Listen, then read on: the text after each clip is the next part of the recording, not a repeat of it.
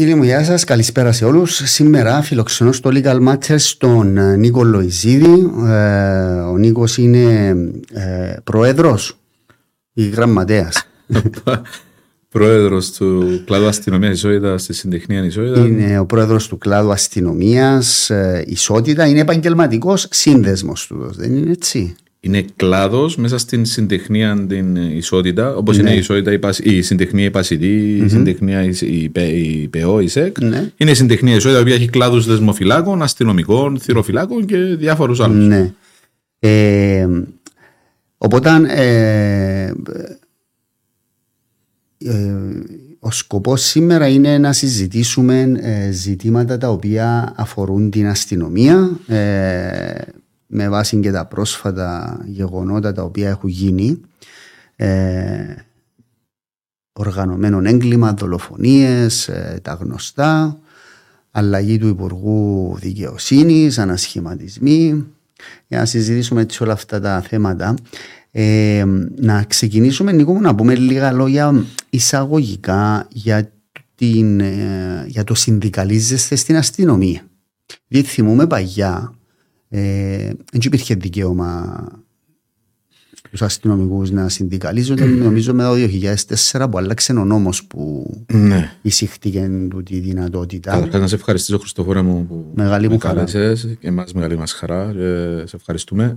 Το 2004 άλλαξε η νομοθεσία. Μέχρι τότε μόνο στο σύνδεσμο αστυνομίας Κύπρου δικαιούσαν να ζουν μέλος. Το 2004 άλλαξε. Πλέον όλα τα μέλη της αστυνομίας έχουν την επιλογή να βρίσκονται σε οποιοδήποτε συντεχνία, σε οποιοδήποτε κλάδο συντεχνία ή το σύνδεσμο. Ο μοναδικός επαγγελματικός σύνδεσμος είναι ο ΣΑΚ, σαν σύνδεσμος επαγγελματικός. Ο σύνδεσμος αστυνομίας Κύπρου. Ναι, ο οποίος υπάγεται στην Πασιτή. Μάλιστα. Υπάρχει ο κλάδος αστυνομίας στη συντεχνία Ισότητα και υπάρχει ο κλάδος αστυνομίας στη συντεχνία ΑΣΔΙΚ. Δημιουργήθηκε το 2020 η ΑΣΔΙΚ, την οποία προέδρευσα για πολύ λίγο χρονικό διάστημα και εκεί, και έφυγα το 2021 και ιδρύσαμε τον κλάδο αστυνομίας Ισότητα. Αυτή τη στιγμή είναι 3 οι συντεχνίες. Τα μέλη κάθε συντεχνίας περίπου πόσα είναι, ας πούμε, στο σύνδεσμο είναι οι περισσότεροι? Κοιτάξτε, να μιλήσω εκ μέρους του δικού μου κλάδου. Αυτή τη στιγμή είμαστε περίπου 2.000 μέλη. Η ιδιαιτερότητα της συντεχνίας Ισότητα είναι ότι σχεδόν όλα τα μέλη, πάρα πολύ λίγες εξαιρέσεις, είναι αστυνομικοί, ειδικοί αστυνομικοί και συμβασιούχοι αστυνομικοί, οι οποίοι είναι της πρώτης γραμμής η πλειοψηφία, αλλά και άλλοι συναδελφοί που πήραν τον πίσω, είναι οι απλοί. Αυτή είναι η πλειοψηφία. Δηλαδή δεν έχουμε πολλούς αξιωματικούς βαθμοφόρους. Ο νόμος νομίζω λέει ότι μέχρι το βαθμό του υπαξιωματικού δικαιούσε να συνδικαλίζεσαι. Δηλαδή οι ανώτεροι αξιωματικοί δικαιούνται να ανοίγουν σε συντεχνία. Όχι, δικαιούνται. Έχουν τον δικό του σύνδεσμο ανώτερων αξιωματικών, ο οποίος και αυτός υπάγεται στην Πασιτή από τον τελευταίο χρόνο. Εμείς στη δική μας συντεχνία έχουμε και αξιωματικούς και ανώτερους αξιωματικούς, απλά είναι πάρα πολύ λίγοι. Ναι. Όταν αναφερθήκες σε συμβασιούχους αστυνομικούς, υπάρχουν αστυνομικοί με σύμβαση, δηλαδή ταχτής προθεσίας? Ναι, είναι οι συμβασιούχοι που έχουν προσληφθεί. Έχει περάσει η νομοθεσία το 2023. Είναι οι συμβασιούχοι ειδικοί αστυνομικοί που προσληφθήκαν για την πράσινη γραμμή και για διάφορα σημεία για την ΙΑΜ, για να μπορέσουν να βοηθήσουν. Εν κανονικοί αστυνομικοί τούτοι, δηλαδή θεωρούνται αστυνομικοί? Να σας πω. Οι άνθρωποι τούτοι μπαίνουν στην αστυνομία χωρίς οποιασδήποτε εξετάσεις. Έχουν κάποια κριτήρια εισδοχής, απολυτήριων, ποινικών μητρών, περνούν τους και που... Στην αστυνομική ακαδημία πάνε. Ναι, κάνουν και στη ΜΑΘ. Γιατί πρέπει να κάνουν και τα όπλα. Απλά ο νόμος τους περιορίζει στην πράσινη γραμμή και στα κριτήρια για διοικητικούς κρατουμένους. Είναι καθήκοντα που έχουν να κάνουν με τη μετανάστευση μόνο. Κατά τα άλλα όμως έχουν τις εξουσίες ενός αστυνομικού να συλλάβουν, να ερευνήσουν κλπ. Κοιτάξτε. Απλά έτσι ενημερωτικά. Ναι, έχει την εξουσία όταν βρίσκεται πάντα, επειδή πάντα μαζί τους έχουμε αστυνομικών υλοχία μαζί τους. Έχουν και αυτή την εξουσία φυσικά και να ερευνήσουν και γι' αυτό φέρουν αδίκημα να συλλάβουν. Αλλά είναι πάρα πολύ περιορισμένος ο ρόλος τους προς τον πολίτη, προς το πεδίο, να το πούμε. Ναι. Νίκο, το αστυνομικό σώμα από πόσα άτομα αποτελείται περίπου? Αυτή τη στιγμή, τελευταία ματιά που έριξα στην επετηρίδα, νομίζω ήταν 5.600. 5.500. Περίπου. Διάβασα σήμερα ότι είναι να προσληφθούν ακόμα 500 αστυνομικοί. Οι ανάγκες του σώματος, αν έχεις υπόψη σου, για να είναι στελεχωμένος σωστά, διότι ακούω συνέχεια τον αρχηγό αστυνομίας να παραπονιέται ότι υπάρχει υποστελέχωση. Όντως ισχύει το πράγμα? Λοιπόν, ξεκαθαρίζω κάτι που είπε ο υπουργός μας χθες. Είπε για 500 προσλήψεις. Ναι. Να πω ότι σε αυτές, καταρχάς να πούμε ότι το πρόβλημα και η διαφωνία μας που είχαμε τόσο καιρό με την ηγεσία και το διατυμπανίζαμε και εισακουστήκαμε ευτυχώς με την ανακοίνωση των μέτρων προχθές, ήταν ότι θέλαμε να ανακατωθεί το οργανόγραμμα της αστυνομίας, ούτως ώστε να μεταφερθεί κόσμος στην πρώτη γραμμή της αστυνομίας, όπου η πρώτη γραμμή, Χριστόφορε μου, είναι τα τμήματα τα οποία έρχονται 24 ώρες επαφή με πολίτη, παραβατικότητα και οργανωμένο έγκλημα. Αυτά είναι τα τμήματα. Θέλετε να παριθμίσουμε 4-5, να σας πω. Τα ΟΠΕ, η ΚΑΝ, σταθμοί, τροχέα, μέση επέμβαση, η ΜΑΔ, ο ΕΑΟ. Τμήματα τα οποία είναι στην πρώτη γραμμή, συνήθως και κάποια άλλα που εξέχασα τώρα, τα οποία είναι καταγραμμένα. Αυτοί 500 που είπε ο Υπουργός, κάποιοι από αυτούς είναι οι συμβασιούχοι, οι οποίοι θα πάνε στην πράσινη γραμμή ή σε κάποια πόστα που είναι της μετανάστες. Κάποιοι άλλοι είναι ειδικοί αστυνομικοί, η δεύτερη κατηγορία, οι οποίοι δεν μπορούν να κάνουν ανακριτικά καθήκοντα, δηλαδή δεν μπορούν να πάρουν στο ΤΑΕ και στους σταθμούς. Πόσοι μηνισκούν αστυνομικοί? Για ουσιαστικών αστυνομικών. Άρα, όταν λέμε έναν αριθμό, οφείλουμε να τον αναλύουμε και να περιγράφουμε ακριβώς το τι γίνεται. Γιατί την τη στιγμή κάποιοι διαμαρτύρονται ότι στα εισαγωγικά, στα μέσα κοινωνικής δικτύωσης, θα δεις πολλούς πολίτες που μας γράφουν, μα η Eurostat έγραψε ότι είσαστε κατά αναλογία κατοίκων. Έχουμε τους πιο πολλούς αστυνομικούς. Ναι. Να πω ότι στην Κυπριακή αστυνομία υπάγεται οι φρουρές των επίσημων προσώπων. Υπαγόταν η πυροσβεστική ως πριν ένα χρόνο. Υπάγονται η ασφάλεια των αεροδρομίων και λιμανιών. Τούτα ούλα που σας λέω, η ΙΑΜ, τούτα τμήματα που σας λέω, η ΆΠΑ, η αεροπορική πτέρυγα, τούτα τμήματα. Άρα ενούλοι των 500. Οι μυστικές υπηρεσίες, τούτα τμήματα στο εξωτερικό δεν βρίσκονται στις τάξεις της αστυνομίας. Ναι. Στην Κύπρο τους έχουμε στις τάξεις της αστυνομίας και τους προσμετρούμε. Άρα γι' αυτό ανεβαίνει πολύ το ποσοστό αστυνομικών ανακατοίκου. Και η ΚΙΠ μέσα σε τούτους.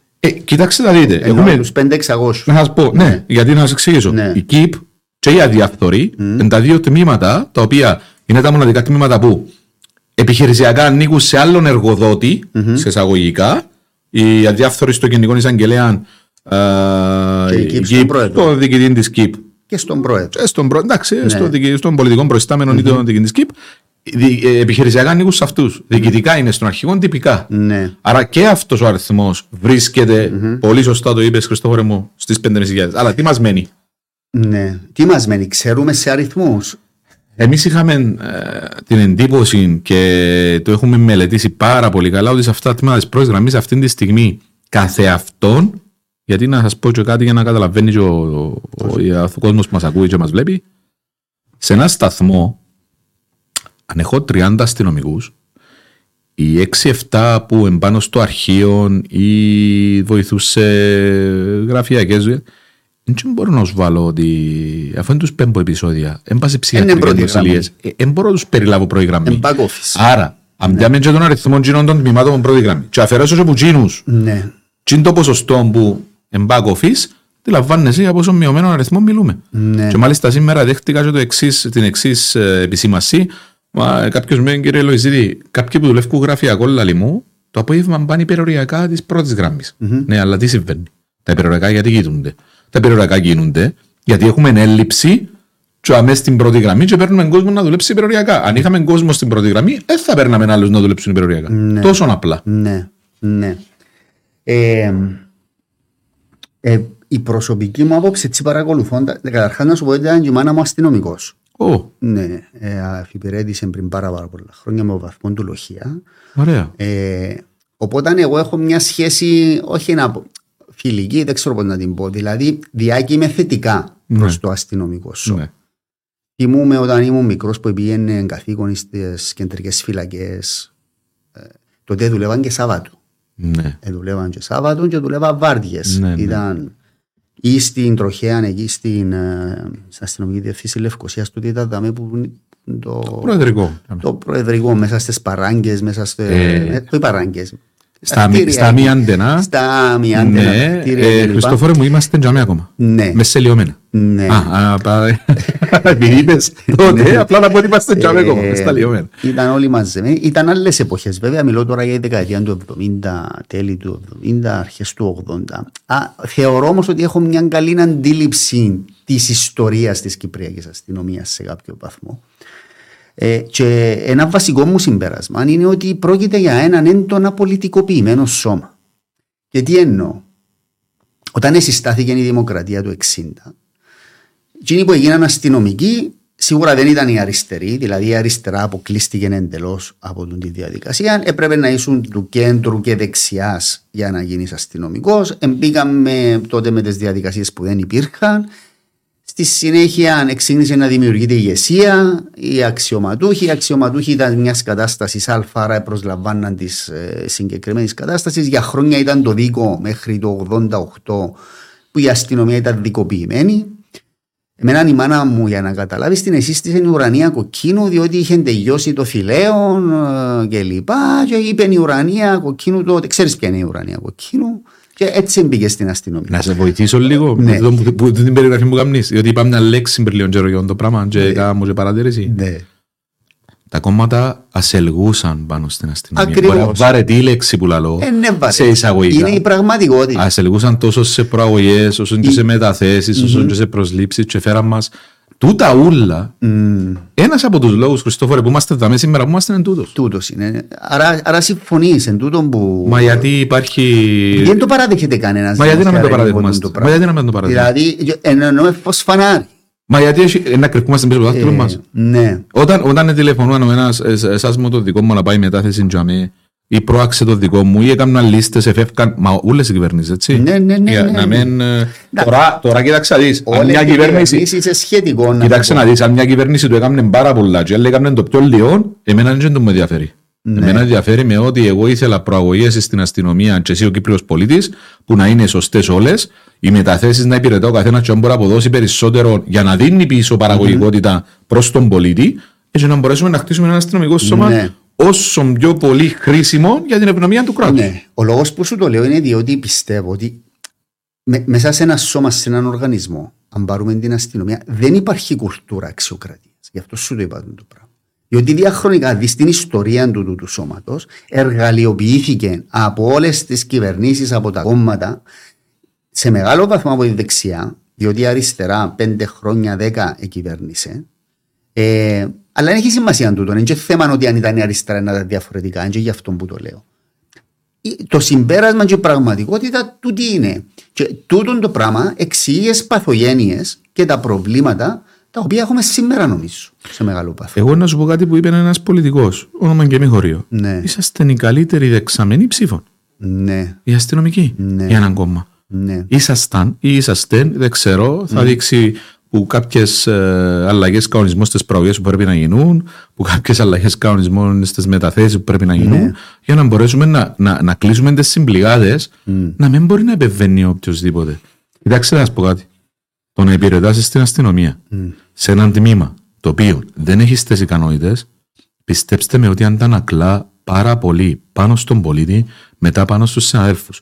Το να προάγεσαι και να μην έχεις τις ικανότητες, αντανακλά το ίδιο και πάνω στον πολίτη και πάνω στους αστυνομικούς που θα διατάσσει που θα πηγαίνουν στον πολίτη. Ακριβώς. Άρα η αστυνομία είναι ένας καθρέφτης για το πώς έναν κράτος εστήθηκε τόσα χρόνια και αν θεωρείτε ότι υπερβάλλω, μπορεί να είναι υπερβολικό να πω ότι είναι ο καθρέφτης της Κυπριακής Δημοκρατίας. Ή όχι, δεν είναι υπερβολικό. Μα δεν είναι. Και κοίτα, και τα δικαστήρια είναι ο καθρέφτης, και η αστυνομία, και πολλά άλλα πράγματα. Η παιδεία, τα νοσοκομεία μας, το σύστημα υγείας δηλαδή. Προπαντός τώρα, Χριστόφορε μου, που ήρθαμε σαν αστυνομία να αντικαταστήσουμε εκείνους όλους τους φορείς που αποτύχαν. Αποτύχαν τα σχολεία. Αποτύχαν ο θεσμός της οικογένειας. Γιατί λαλό αποτύχαν. Καταλαβαίνεις γιατί λαλό, έτσι. Τώρα, πάμε πίσω στην αστυνομία. Εσύ θεωρείς ότι τούτο το πράγμα μπορεί να καταπολεμηθεί, δηλαδή ως άτομο, και η ερώτηση μου ουσιαστικά είναι, αισθάνεσαι με τις επαφές που έχεις με αυτούς που αποφασίζουν ότι υπάρχει θέληση να διορθωθεί τούτο το πράγμα? Καταλαβαίνεις τι θέλω να σε ρωτήσω? Ναι, απλά η απάντηση είναι έχω ότι. Σκεφτούμε πώς με ποιον όμορφο τρόπο να την πω. Ναι. Καταλαβαίνω ότι δεν υπάρχει πολιτική θέληση. Όχι, είμαι απεσιόδοξος. Ναι. Είμαι απεσιόδοξος για δύο λόγους. Ο πρώτος λόγος είναι γιατί δίνουμε πάρα πολύ σημασία στην εικόνα μας αντί στην ουσία μας. Και το πράγμα είναι τραγικό, γιατί όταν κάποιος δίνει σημασία στην εικόνα του και όχι στην ουσία του, κρύβει πράγματα κατά από το χαλί. Αυτό είναι το πρώτο. Και το δεύτερο είναι ότι δεν αντιλαμβανόμαστε τα προβλήματα ρεαλιστικά ποια είναι. Ναι. Και για να, αν θέλεις, για παράδειγμα, να πλώνουν τα μέτρα, ας πούμε. Διατυμπανίζαμε εδώ και καιρό για τα μέτρα, ήρθαμε, ανακοινώσαμε τα. Είναι η εφαρμογή τους που ποια μέτρα ακριβώς μιλάμε? Τούτα τα 5 μέτρα εχτες που ανακοινώσαμε για την παραβατικότητα και για το οργανωμένο έγκλημα, είναι η εφαρμογή τους να παίξει ρόλο. Ένα ζεσταμένο φαγητό του Δανείκου. Γι' αυτό λέω είναι η εφαρμογή τους. Γι' αυτό λέω είναι η εφαρμογή τους. Απλά έγινε παραδοχή εχτες ότι θέλουν δυνάμωση τα μέτρα, ότι ενισχύουν. Αν και για πρώτη φορά να άκουσα από επίσημα χέλη της ηγεσίας ότι η πρώτη γραμμή θέλει ενίσχυση, εχτες ήταν ένα από τα 5 μέτρα, για πρώτη φορά το άκουσα. Εν τούτης θεωρώ είναι η εφαρμογή τους παίζει ρόλο. Πολλά σωστά το είπες. Να το πω αναποδά. Νομοθεσία παρακολουθήσεων, νομοθεσία κάρτα φιλάθλου. Του σου λες νομοθεσίες είναι και με Χριστόφορε. Δεν μπορούμε να τις εφαρμόσουμε. Για τον ΑΒ γ λόγο. Εν καλά να αναλούμε ότι έχουμε εικόνα και κάποια πράγματα περάσαμε, τα σαν αστυνομία, να κάνουμε το πράγμα. Είναι η εφαρμογή που παίζει ρόλο. Ποια είναι η εφαρμογή? Να τηλεφωνήσει ο Χριστόφορος, ο Χριστοφή, στο σταθμό, και να πει: έχω σπίτι μου διαρρήχτη, και στα 5-7 λεπτά να βρεθούν 3 περιπολικά γεμάτα με αστυνομικούς εξοπλισμό να σε βοηθήσουν. Όχι τον τη στιγμή να τηλεφωνήσει στο σταθμό, και να σου απαντήσει ο αστυνομικός: φίλε, θέλω να έρθω να σε βοηθήσω, αλλά είμαι ένας. Και έχω και κρατούμενο μέσα. Πώς είναι να έρθω? Πριν δούμε το οργανωμένο έγκλημα και έτσι επιμέρους ζητήματα, Νίκο, εσύ είσαι δέχτης καταγγελιών από συναδέλφους σου για πολιτικές παρεμβάσεις σε ζητήματα τοποθετήσεων, μεταθέσεων, προαγωγών? Θυμούμαι εγώ παγιά έκανα και προσφυγές, μιλούσαμε και για τα δικαστήρια. Πριν είχα και προσφυγές αστυνομικών που έκαναμε προσφυγές για τις κρίσεις που γίνονται. Και για τις μεταθέσεις και για τις προαγωγές. Εντάξει, για τις μεταθέσεις δεν γίνονταν προσφυγές στα δικαστήρια, περισσότερο ήταν για τις προαγωγές κάθε φορά που ήταν να κάνουμε προσφυγές. Τώρα κάνουμε για τις μεταθέσεις. Λοιπόν, και θυμούμε, έκαναμε προσφυγές, τις κερδίζαμε διότι ήταν άλλαν οι διοικητικοί φάκελοι και ο τρόπος που γίνονταν αναιτιολόγητοι.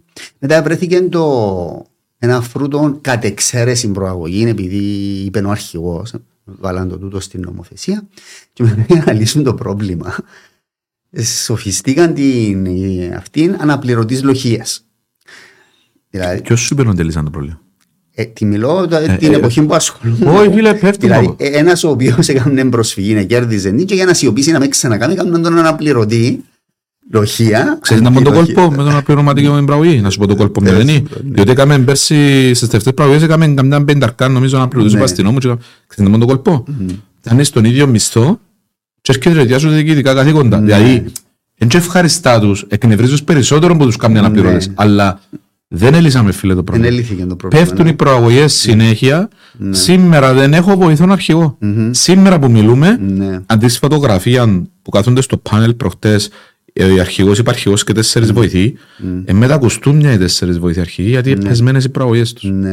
Πώς μπορεί να λυθεί το πρόβλημα? Θέμα πολιτικής βούλησης, θέμα πίεσης εκ των έσω από το αστυνομικό σώμα το ίδιο να ζητήσει, να απαιτήσει κάποια πράγματα? Πρέπει να αλλάξουν οι κανονισμοί, ιδιαίτερα την ώρα που πας σε εκείνη την επιτροπή που σε κρίνει. Εμείς είχαμε στείλει και εισήγηση, μάλιστα. Έχει ο Υπουργός Δικαιοσύνης την εξουσία να πει ότι φέτος θα είναι γραπτές κάποιες ερωτήσεις για τις προαγωγές. Να δώσει σε όλους τις ίδιες ερωτήσεις, να απαντήσουν όλοι την ερώτηση, και μετά το πράγμα είναι ένας τρόπος. Μετά έχουμε τα πτυχία. Στην αστυνομία ο ρόλος των πτυχίων είναι ρυθμιστικός. Δεν παίζει ρόλο με πού εδούλεψες, με αν εδούλεψες, η παραγωγικότητα σου. Είναι ρυθμιστικός. Πρέπει να αλλάξει εκείνον. Εν καλό το πτυχίο, αλλά είναι αριθμιστικός ο ρόλος του πάνω στην πραγωγή. Και εκείνη η επιτροπή, φίλε, πρέπει να βρούμε τρόπο.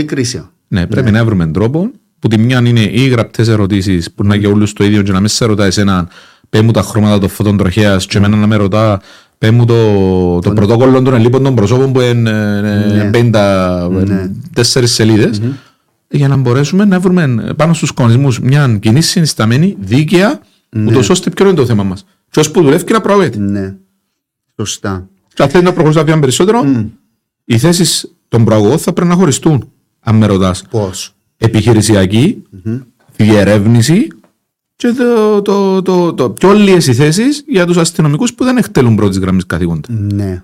Τόσο απλά. Για να κίνητρο και για κάποιον να πάει στην πρώτη γραμμή. Για να βέβαια, αφού έχει κίνητρα σήμερα. Φίλε, Χριστόφορο, να σου πω κάτι. Ναι. Και μπορεί να σας ακουστεί παραξενό. Ναι. Εάν ο Νίκος Λοϊζίδης δουλεύει στη Σκοπιά βάρδιες, πιάνει τον ίδιο μισθό με κάποιον που γράφτηκε μαζί μου την ίδια ημέρα, αν δουλεύω στο ΤΑΕ βάρδιες.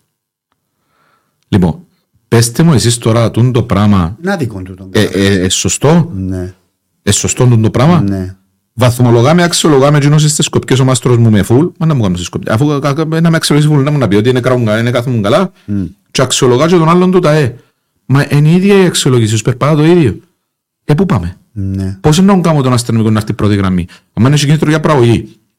Μα για λεφτά, είπαμε του αρχηγού πέρσι, που ήταν και η κυρία Δράκου, πήραμε του μια μελέτη και είπαμε του. Βρες τα τμήματα της πρώτης γραμμής και αν είναι επίδομα επικινδυνότητας. Ο ΕΑΟ σήμερα και η αδιάφθορη. Ο ΕΑΟ ποιος είναι? Ο ΕΑΟ είναι τα ΣΟΑΤ.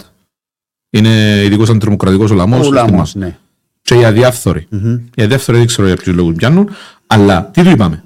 Πιάσε τον το κονδύλι, τα τμήματα της πρώτης γραμμής. Και βάλε ποσόστοση για βαθμό επικινδυνότητας να ζω και έναν κίνητρο έξτρα. Οι νοσοκόμοι γιατί στις πρώτες βοηθείες πιάνουν 300 νομίζω, 300 ευρώ έξτρα.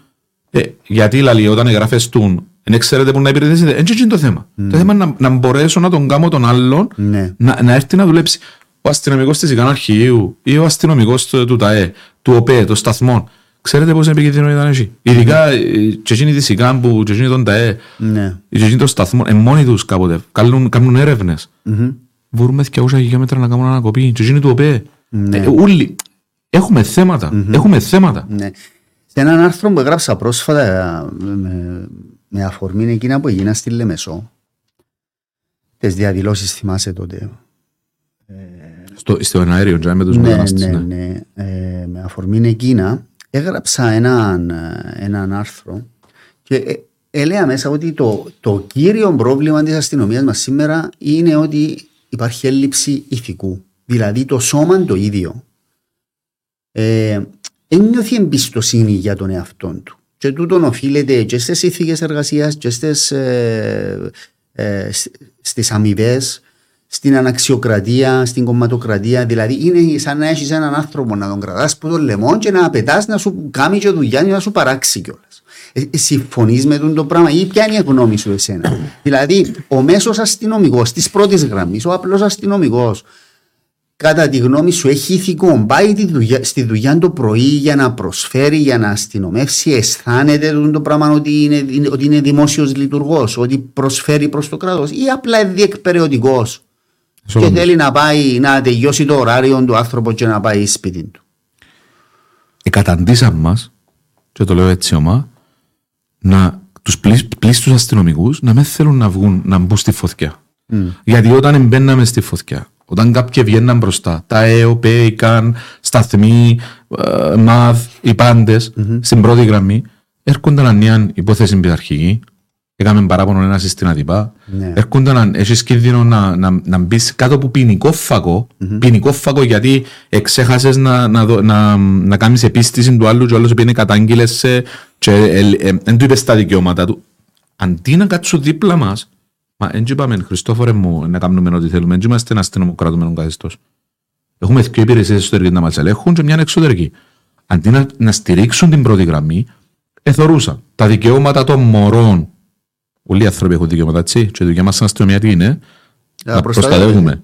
Αλλά θα θωρείς τα δικαιώματα του κουκουλοφόρου που κρατάει τη Μολότοφ και να τη σύρει, ή του εμπόρου ναρκωτικών που βρούμε 200 χιλιόμετρα του μπάραμε για να σταματήσουμε να μην πουλήσει στα μωρά μας θάνατο, και εσύ να θωρείς ότι μα την ώρα που τον εσύ λαβες που κρατάει τη Μολότοφ εκούντισες τον. Ποινικό.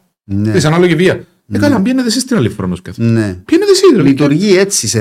Μα έτσι μας καταντήσαν. Είναι ανθρώπινο το έτσι μας καταντήσαν. Το ζήτημα είναι να βρεις τη χρυσή τομή, Νίκο, και εκεί που πρέπει να στηρίξεις τον αστυνομικό, σε περιπτώσεις όπως ανέφερες, που να κάνει καταδίωξη ή που ακόμα και η ζωή του, η σωματική του ακεραιότητα είναι σε κίνδυνο, να τον στηρίξεις και ο πολιτικός προϊστάμενος αλλά και η φυσική ηγεσία, και στις περιπτώσεις που υπάρχει κατάχρηση όντως να το χειρίζεσαι ανάλογα. Εσύ λες ότι βασικά βάλουμε τα ούλα σε ένα τσουβάλι, υπάρχει μια ευθυνοφοβία και δημιουργήθηκε έτσι έναν κλίμα μες στην αστυνομία να μην λαμβάνει πρωτοβουλία ο αστυνομικός, να μην βγαίνει μπροστά, ας πούμε, να βάλει το τομάρι του, δεν πάει στο τέλος. Ακριβώς, αλλά θέλω να πω ένα πράγμα. Ναι.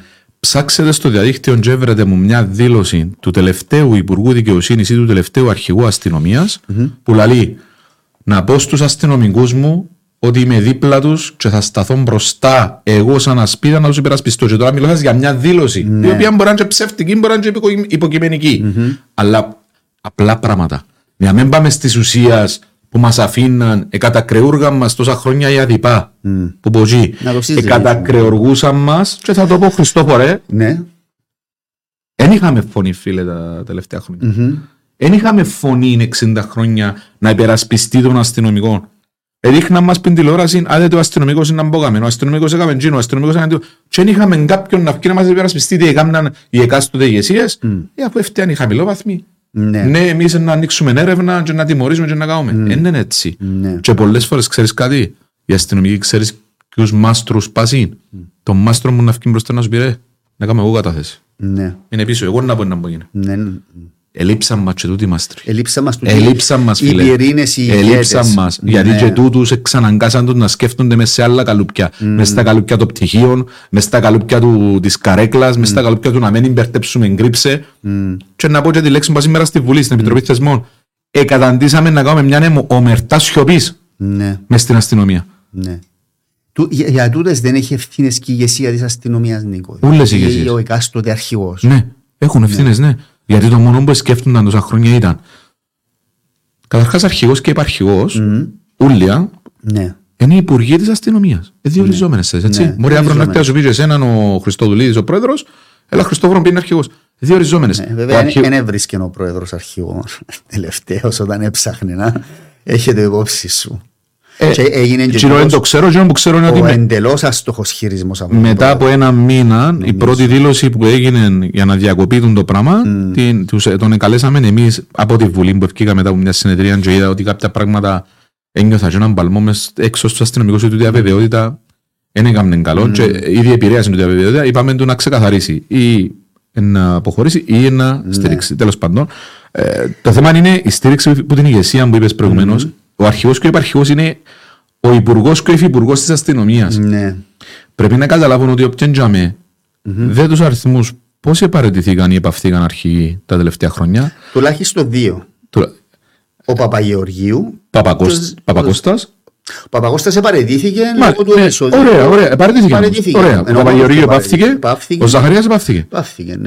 Και ο Κύπρος ο Μιχαηλίδης έκαμε 1,5 χρόνο άνθρωπος. Αν πεθάνεις και μπλάσμα και κάστηνα για να πάμε ο χάμπουργκερ που θέριζαν την καφετέρια, ευτυχώς πάνε πεθάνε κανένα.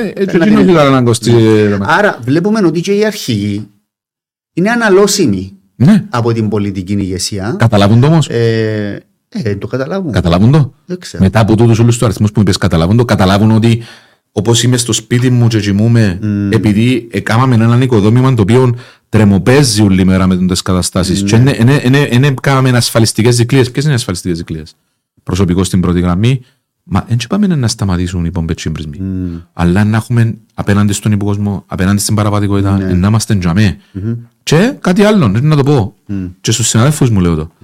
Ναι, θέλουμε και πειθαρχία σαν σύνολο, αλλά η πειθαρχία, αγαπητέ Χριστόφορε, δεν επιβάλλεται. Στέλνει μας μήνυμα και ένας φίλος εδώ και λέει έχει επεισόδια τώρα στη Λεμεσό, πρέπει να είναι για τον αγώνα. Για τον αγώνα, ναι. Για τον αγώνα του κυπέλλου. Ο Γιάννης λέει πάλι στο ίδιο έργο θεατές πρέπει να σκοτωθήκαν στη Λεμεσό. Εντάξει, ήταν το τελευταίο παιχνίδι, θεωρώ, νομίζω, που σταματούν οι φιλοξενούμενοι να έχουν οπαδούς με την απόφαση της ΚΟΠ. Καλή απόφαση του, πώς την κρίνεις? Μετά που κάναμε μια ανακοίνωση με τον κύριο Νεοφοιτήτη, τον πρόεδρο του ΠΑΣ, κάτσαμε κάτω, βάλαμε κάποια πράγματα η συντεχνία μου, ανακοινώσαμε προτείναμε κάποια μέτρα, βάλαμε πολλή πίεση και όπου βγαίναμε στις τηλεόρασεις γιατί δεν πήγαινε άλλο. Εμείς όμως είχαμε προτείνει κάτι άλλο. Είχαμε προτείνει συγκεκριμένο αριθμό για φιλοξενούμενους, ο οποίος θα είναι μόνο στις ζωτίκες και ο οποίος θα παραδίδει το μητρό 24 ώρες προηγουμένως, αφού υπάρχει η κάρτα φιλάθλου, στην αστυνομία. Τελικά, από ό,τι έχω αντιληφθεί, είδαν ότι πείραξε πάρα πολύ που είπα ότι έχουμε 500 αστυνομικούς σε κάθε Σαββατοκυριακό. Σήμερα νομίζω 300-350 οι αστυνομικοί στη Λεμεσό. Παραλύουν τα υπόλοιπα, Χριστόφορε. Παραλύουν τα υπόλοιπα. Σκέφτομαι να έχουμε τώρα στη Λεμεσό 350 αστυνομικούς και να έχω και τα καθημερινά και να έχω και βάρδιες που να αλλάχτούν. Πώς θα καταφέρουμε να. Όταν για τη μάπα θέλω 350 αστυνομικούς και πάλι λαλείς μου τώρα εσύ ενημερώνεις με τέτοιο επεισόδιο. Ναι. Τούτο βέβαια με το ποδόσφαιρο είναι κοινωνικό πρόβλημα. Το πρόβλημα της βίας. Διότι βλέπεις ακόμα και σε ένα παιχνίδι τελευταία που δεν δικαιούνταν οι οπαδοί να μπουν μες στο γήπεδο, ρίξαν. Ναυτικές πρωτοβουλίες παίξουν. Ναι. Πώς θα ξεκινάμε όμως τούτο. Καταρχάς, είναι κοινωνικό πρόβλημα, λέει η αστυνομία, μονάδα αποκατάστασης της τάξης, τα ΜΑΤ.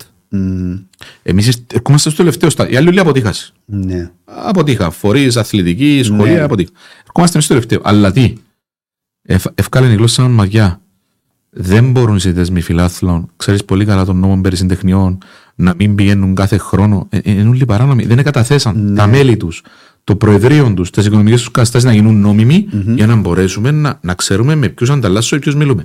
Αφήσαμε τα πράγματα να εξελιχθούν, κάνουν πορείες, κόφκουν τις στράτες, ρίφκουν φωτοβολίδες, και άμα δούμε πάνω τους σε εισαγωγικά, ξέρεις κάποια πράγματα παίζουμε μετά στην τρίχα. Διότι να έχει πολλούς τραυματίες, Χριστόφορε, εάν η αστυνομία.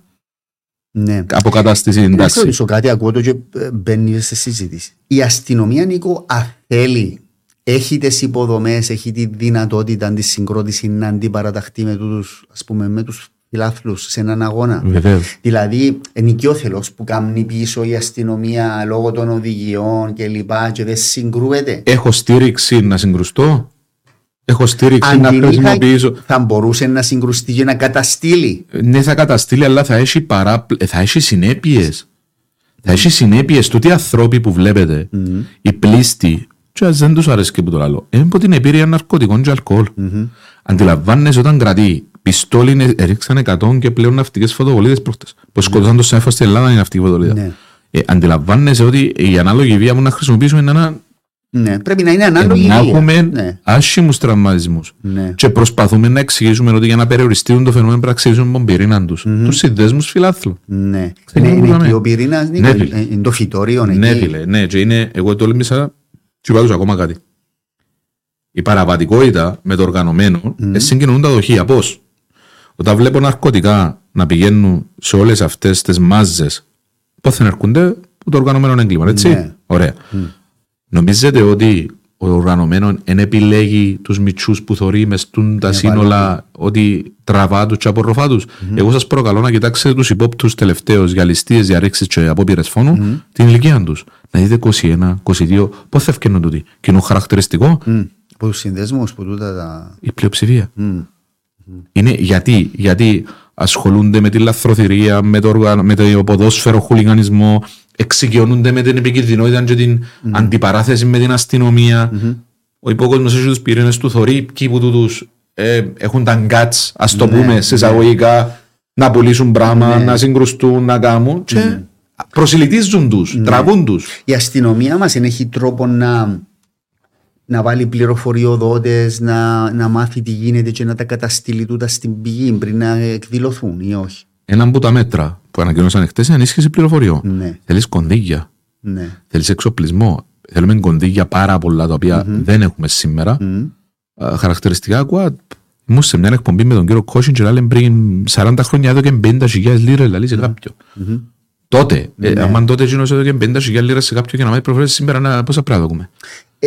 Θέλουμε κονδύλι. Να έχει στελέχη για να τα στέλνεις, πώς γίνεται? Έχουν τον τρόπο τους στις πληροφορίες, να έχουν τους δικούς τους, να μπορούν να μαθαίνουν, να προλαβαίνουν την πόμπα. Έχουν το Νίκο, εγώ πολλές φορές διαρωτούμε για κάποια πράγματα. Αγουδά, πω κάτι.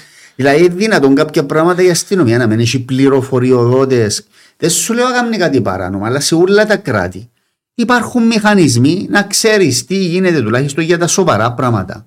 Πώς θα ξεκινούν όμως? Ο μηχανισμός σου πώς θα ξεκινά ο καλός? Οι υπηρεσίες που έχουν τρομερές πληροφορίες πώς θα ξεκινούν? Που το οικονομικό μου σπαταλώ. Γιατί κοινός που να πάει να φέρεις μέσα, έτσι να σου πει επειδή εφαρφός σου είναι ο παπάς της εκκλησιάς ή είναι ο καντήλαν αυτής. Ναι.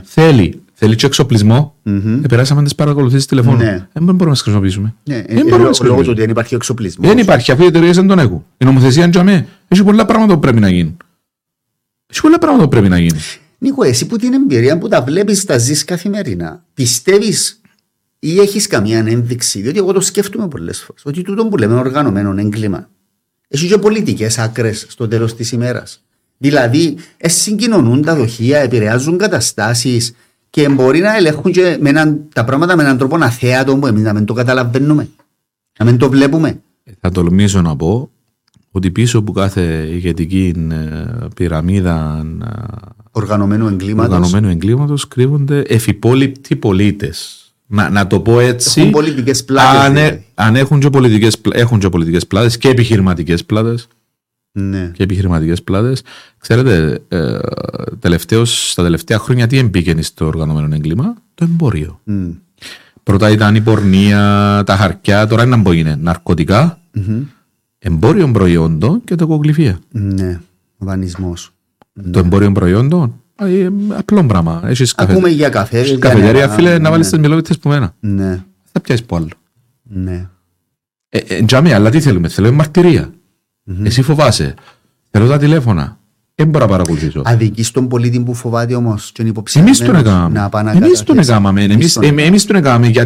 Γιατί δεν έχουμε καταδίκες που δικαστήρια. Ξέρεις πάρα πολύ καλά το βάρος της απόδειξης πόσο στην Κύπρο πόσο βάθος έχει. Διόρθωσμα αν κάνω λάθος, στο υπηρετικό δίκαιο θέλεις 2 μάρτυρες για 15 κιλά ναρκωτικά. Σε εμάς για 15 κιλά ναρκωτικά πρέπει να πάρω 20 μάρτυρες. Τούν το πράγμα, η έλλειψη καταδίκων στο δικαστήριο. Αλλά ταυτόχρονα και το ότι βλέπουν τους αριθμούς εμπρισμών, βομβών και βλέπουν εξιχνιάσεις ή βλέπουν πρόληψη ή βλέπουν την αστυνομία να μπαίνει πάνω τους. Εγώ έχω πει και έχω τονίσει ότι επανελειμμένος. Παίζουμε αμυντικά. Είναι επιθετικά που πρέπει να βγούμε. Και μην με ρωτήσεις γιατί, να το πω, σε παρακαλώ, μην με ρωτήσεις. Θα σου κάνω αποτελώ. Ήταν η ευκαιρία μας τώρα και είναι η ευκαιρία μας τώρα το γιατί στο πίσω μέρος του μυαλού σου ξέρεις το. Και όλος ο κόσμος ξέρει. Τώρα ήταν η ευκαιρία μας να επιβληθούμε στο οργανωμένο έγκλημα εμείς. Προφανώς αναφέρεσαι στο ότι είχαμε δολοφονίες τελευταίως, ότι κάποια άτομα που θεωρούνταν ηγεσία του οργανωμένου εγκλήματος δεν υπάρχουν πλέον και υπάρχει τώρα, συζητούσαμε το και προχτές με κάποιους συναδέλφους, υπάρχει κενόν εξουσίας σε τούτη την κατάσταση και βλέπουμε, γι' αυτό που βλέπουμε τούτες τις καταστάσεις. Η Ιταλική αστυνομία, τις δολοφονίες. Η Ιταλική αστυνομία, και δέστε το σλόγγαν τους, είναι για να μην έχεις οργανωμένο, ανάλαβε εσύ το έγκλημα. Τι σημαίνει σε εισαγωγικά? Βγες μπροστά και εσύ να είσαι 2 βήματα μπροστά από το οργανωμένο. Είτε στην πώληση προϊόντων να είσαι τζαμέ, είτε στην εκβιασμό να είσαι τζαμέ, είτε στην κογλυφία να είσαι τζαμέ. Αλλά τι χρειάζεται? 2 πράγματα. Πρώτο, το 4ο και 5ο μέτρο που ανακοινώσαν ήταν για το ξέπλυμα. Έσοδα από παράνομες δραστηριότητες. Δεν ξεκαθαρίσαμε όμως να περιμένουμε γεννησιουργών αιτία, δηλαδή να περιμένω να συλλάβω τον Λοϊζίδη με 5 κιλά ναρκωτικά και ύστερα να πάω να δω τα έσοδα του ή μπορώ προληπτικά. Να το κάνω όμως. Τούτος είναι ο ένας τρόπος να πάει off the record, πίσω από τις κουρτίνες να το κάνεις, αλλά και ο άλλος τρόπος, αγαπητέ Χριστόφορε, πώς είναι? Πρέπει να κάνουμε μια ομάδα. Εν πυραμίδα το οργανωμένο έγκλημα. Οι μαστόροι έμπολο κυκλοφορούν, αλλά τα παραμαστορούσκια που γυρίζουν, τα προϊόντα, από εμπρισμούς, καθημερινά ελέγχους, ανακοπές, έρευνες καθημερινά. Μετά που μας υπεροβολήσαν το συνάδελφο το 18 στη Λεμεσό, εκάμαντουν τα τρενάκια τις ομάδες, έτσι το ονομάζαμε, και πιέναμε σε όλες τις επαρχίες, σπάσαν τα νεύρα τους. Εθωρούσαν μας τα εγκληματικά στοιχεία κάθε νύχτα απέναντι τους και μα πάλι εμένα, ναι ρε πάλι εσένα. Και μαχαιρούι, μαχαιροφορία. Και μαχαιρούι, μαχαιροφορία. Και φημεντζάμια εξώδικο. Φύσα μου, αλκοόλι, να σε ευρώ. Κάθε νύχτα. Έφερε ένα αποτέλεσμα του? Βέβαια έφερε ένα αποτέλεσμα. Μειώθηκε ο αριθμός των βομβών και των εμπρισμών. Εμπούτζαμε που θωρείς. Και το άλλο που έγινε, ενιώθαν μας, Χριστόφορε. Ναι. Ενιώθαν μας. Είχαν μας έννοια. Είχαν μας έννοια. Ναι. Ναι. Ενώ τα τελευταία χρόνια είναι απονευρωμένη η κατάσταση. Το οργανωμένο έγκλημα έχει παρισφρήσει στην αστυνομία. Δηλαδή, με την λογική ότι είναι και αστείο που λέμε ότι είναι οργανωμένο. Ενώ υπάρχει και ανοργάνωτο. Ναι, υπάρχει και οργάνωτο που είναι κάτι διαρρήξεις, κλοπές, που είναι παραβατικότητα περισσότερο. Εγώ οι πληροφορίες που έχω, οι ειδικές πληροφορίες, συζητώντας, υπάρχει και μια αίσθηση ότι το οργανωμένο έγκλημα έχει άκρες και μέσα στην αστυνομία. Υπάρχουν αστυνομικοί δοσύλλογοι, υπάρχουν αστυνομικοί που διούν tips, ακούσαμε και για περιπτώσεις που ήταν σε payrolls αστυνομικοί, δηλαδή υπάρχουν και τούτα πράγματα. Τούτα πώς θα τα αντιμετωπίσουμε. Ας πω, σε κάθε επάγγελμα, Χριστόφορε μου, δικηγόρο, δημοσιογράφο, γιατρό. Υπάρχουν παντού Νίκο, και είναι επικριτικά που όχι, θέλω να το πω για να το καταλάβει. Εβάλαμε δύο υπηρεσίες εσωτερικές για το πράγμα, μια των αδιάφθορων και μια των επιθεωρήσεων του ελέγχου. Έτσι αντιπά απόξω που πάνε τόσοι πολλοί και καταγγέλουν. Πρέπει να τους έβρουν. Αν υπάρχουν, πρέπει να τους έβρουν. Τώρα, προσέξτε, εάν πρέπει να αλλάξω εγώ κάποια πράγματα στην αστυνομία για να καταφέρω να βάλω έναν κέλυφος γύρω από τις ενέργειες της αστυνομίας, τούτο είναι δουλειά της ηγεσίας να το κάνει. Να βρει τον τρόπο να βάλει έναν κέλυφο και να ξέρει ότι, ξέρεις, την επιχείρηση που να κάνουμε τώρα, δεν την ξέρει κανένας εκτός που μέναν εσένα και εκείνο. Δουλειά της αστυνομίας, αλλά να βρω το διαφθαρμένο αν υπάρχει, δουλειά των υπηρεσιών. Και που το 2013 έχουμε, αν δεν κάνω λάθος, ξανά είπα το, 3 καταδίκες για διαφθαρμένους αστυνομικούς. Από το 2013. Κανένας δεν αμφισβητά ότι μπορεί να υπάρχει στο επάγγελμα όπως σε όλα τα επαγγέλματα. Ναι, όπως σε όλα τα επαγγέλματα. Να βρει το κέλυφος η ηγεσία να κάνει επιχειρήσεις, να μην μαθαίνονται. Στην αστυνομία, αν υπάρχουν διαφθαρμένοι, οι συνέπειες είναι πολλά πιο σοβαρές για τον πολίτη παρά σε οποιοδήποτε άλλον επάγγελμα, Νίκο, βέβαια. Γιατί έχει να κάνει με το έγκλημα είναι παραπατικότητα. Ναι. Οι συνθήκες εργασίας. Επιτρέπεις μου να πω κάτι. Γιατί θέλω να το πω. Παρεξηγήσαμε και κάτι στην Κύπρο στη διαφθορά, και να το πω. Εάν ο Νίκος ο Λοϊζίδης αγοράσει έναν αυτοκίνητο που το Χριστόφορο, που είναι αξίας 50.000 ευρώ, και εσύ δώκεις μου το 2.000 ευρώ και κάνουμε και χαρτιά. Και απογράψουμε. Η πράξη φαίνεται καθαρή, ναι. Το δάμε πούλησες μου το τούτο και... Όχι, διαφθορά, Χριστόφορο. Ναι, διαφθορά. Διαφθορά το πράγμα. Και το πράγμα ακριβώς που εμάθα συνούλοι κάποιους τρόπους να φαίνονται στα χαρτιά, να με φαίνεται ότι έχει σύγκρουση συμφέροντος, ότι ο αρφός μου έχει την τάδε πειραρία και εγώ δουλεύω σε άμεσα εκείνο το ποστόν ή εγώ... διαφθορά και τούτο. Η σύγκρουση συμφέροντος τελικά, αν το τραβήξεις, διαφθορά. Ναι, πολλά πράγματα. Και εμπούζα που ξεκινούν όλα τα κακά στην Κυπριακή Δημοκρατία. Εμπούζα που ξεκινούν όλα. Πες μου λίγο για τις συνθήκες εργασίας. Τώρα, οι συνθήκες εργασίας του μέσου αστυνομικού είναι ικανοποιητικές.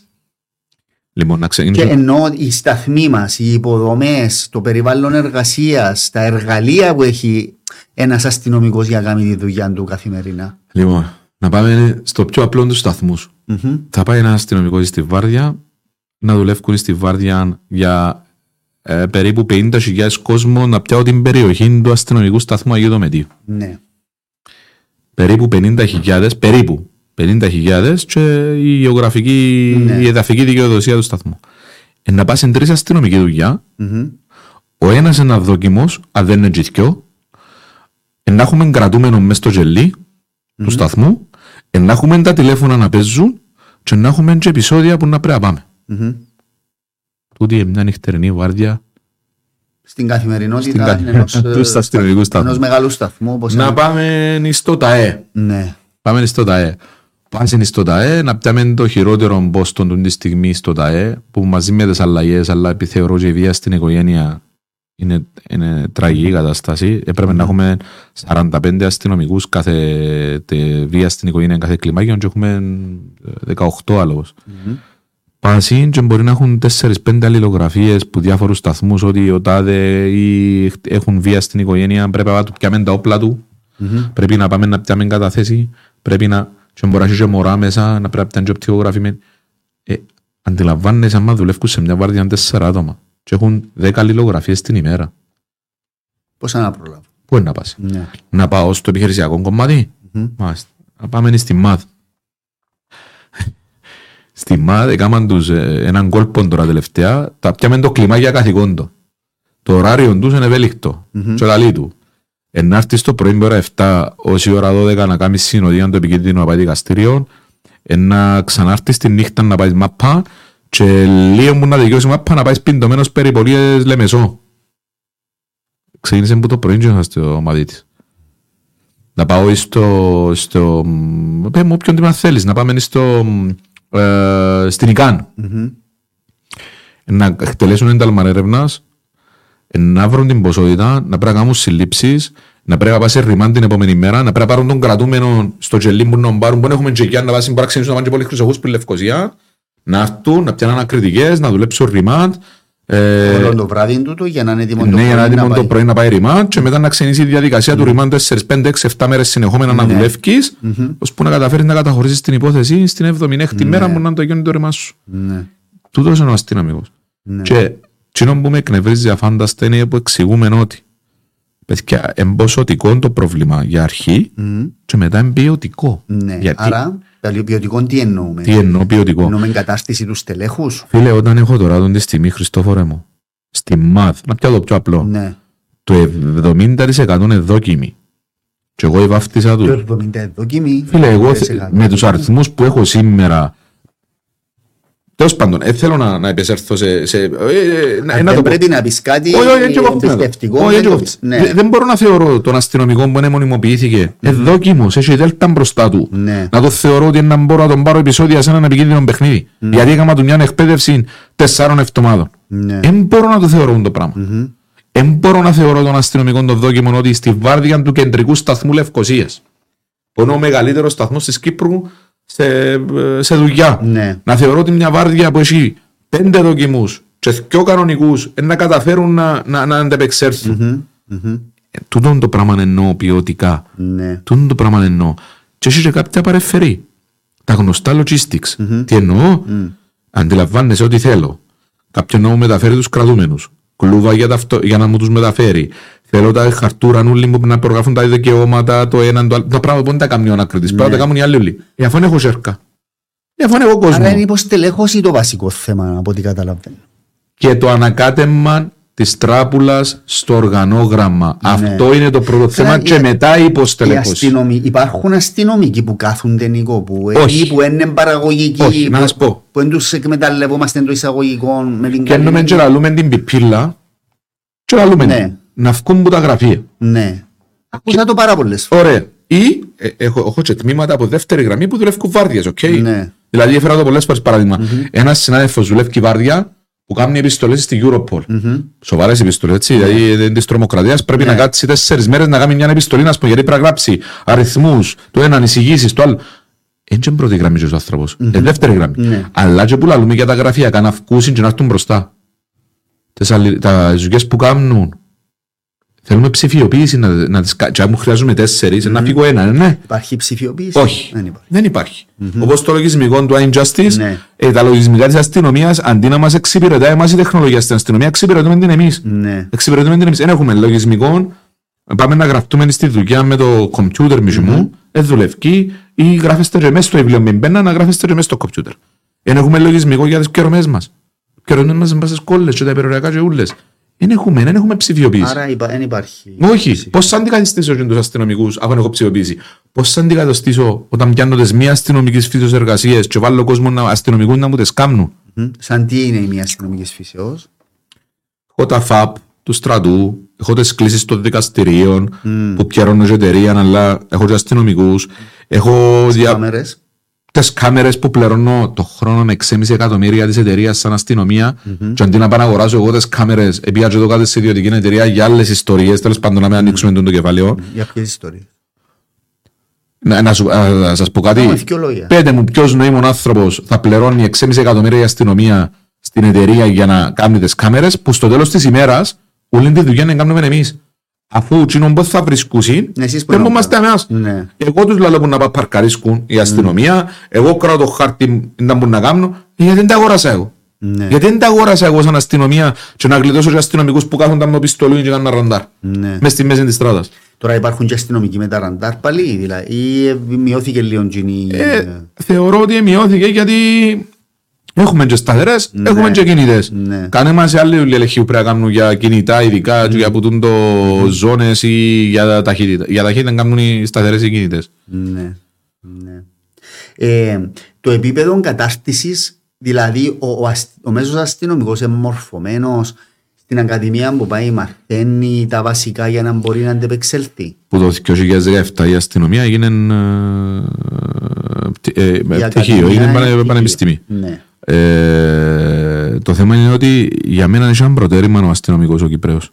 Και το βλέπω καθημερινά και το βλέπω και με τους ξένους. Έχει ετάνεις. Ναι. Ο αστυνομικός ο Κυπρέος, άμα δουλέψει, ξέρει και να διαλευκάνει, ξέρει και να πιάει κατάθεση ανακριτική. Έχουμε εξαιρετικούς ανακριτές. Εξαιρετικούς, παρόλο που είναι είδος προς εξαφάνιση στην αστυνομία, γιατί κανένας συνάδελφος λόγω της χαρτούρας και λόγω των διαδικασιών θέλει να ασχοληθεί με διερεύνηση. Αν και που πρέπει να παίρνουν οι περισσότερες προαγωγές μαζί με τα επιχειρησιακά της πρώτης γραμμής, αλλά είναι εξαιρετικός ο Κυπρός αστυνομικός. Και στο να στήσει μια επιχείρηση, και στο να πιάει ανακριτική, και στο να κάνει κάτι πάρα πολύ σημαντικό. Να εντοπίσει το πρόβλημα του πολίτη, θέλεις διάβγεια, έτσι. Ναι. Δεν μπορούν να το κάνουν όλοι. Ο Κυπρός αστυνομικός σήμερα είναι και δικηγόρος, είναι και ψυχολόγος, είναι και αστυνομικός. Έχει καταρτισμένους αστυνομικούς, το βλέπουμε και εμείς. Και οι μητσοί ειδικά που φτιάχνουν τώρα, εξαιρετικοί. Έχει εξαιρετικούς. Έχει καλά στελέχη, όμως έχει και στελέχη, Νίκο μου, να μου επιτρέψει να σου πω, που δεν έπρεπε να είναι αστυνομική. Με ποια έννοια, φίλε? Και με την έννοια των γνώσεων, της συμπεριφοράς. Έχουμε και προβληματικές περιπτώσεις. Τώρα. Έχει τιμήματα που μπορώ να σου τοποθετήσω τους που λες, τους οποίους εγώ σαν εργοδότης θα πρέπει να τους εκμεταλλεύομαι με βάση τα προσόντα και τις ικανότητες που έχουν. Ναι. Αν δεν έχουν. Ξέρεις, να το παρομοιάσουμε το ποδόσφαιρο. Ξέρεις αν μπορεί να ένας προμηθείς. Που κάθε παίκτη πρέπει να πιάνεις το 100%. Είτε 5 που τα 10 ξέρει μαπά, είτε 2 που τα 10 ξέρει μαπά, εσύ πρέπει να πιάνεις 100%. Τους που λαλείς αν υπάρχουν, ναι, έχω τον τόπο να τους τοποθετήσω και τους εκμεταλλεύκουμε εγώ τσίνους, παρά τσίνοι εμένα. Και να περάσω και θέματα στους κανονισμούς που όποιος δουλεύει να ανταμείβεται περισσότερο και όποιος δεν δουλεύει να ανταμείβεται κανονικά, ναι, όπως πρέπει. Η εξήγηση που δίνεις εσύ για τις επανειλημμένες αστοχίες της αστυνομίας τα τελευταία χρόνια, ας πούμε να ξεκινήσουμε από την περίπτωση του Μεταξά, ο τρόπος που έγινε η διερεύνηση, την έξαρση του οργανωμένου εγκλήματος που καταδεικνύει ότι δεν υπάρχει δυνατότητα πρόληψης.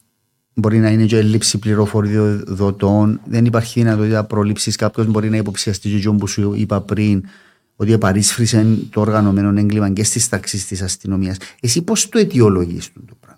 Ναι, πού οφείλεται τούτη η κατάσταση? Να πω, καταρχάς δεν μπορώ να τα εκμηδενίζω όλα. Η αστυνομία της πρώτης γραμμής υπερβάλλει με αυτό. Ναι, έχει που εξυχνιάζαμε τις υποθέσεις. Έχουμε πρόβλημα στην πρόληψη. Να πάω στο δεύτερο πρώτα, αριστερά σου απαντήσω για το Μεταξά.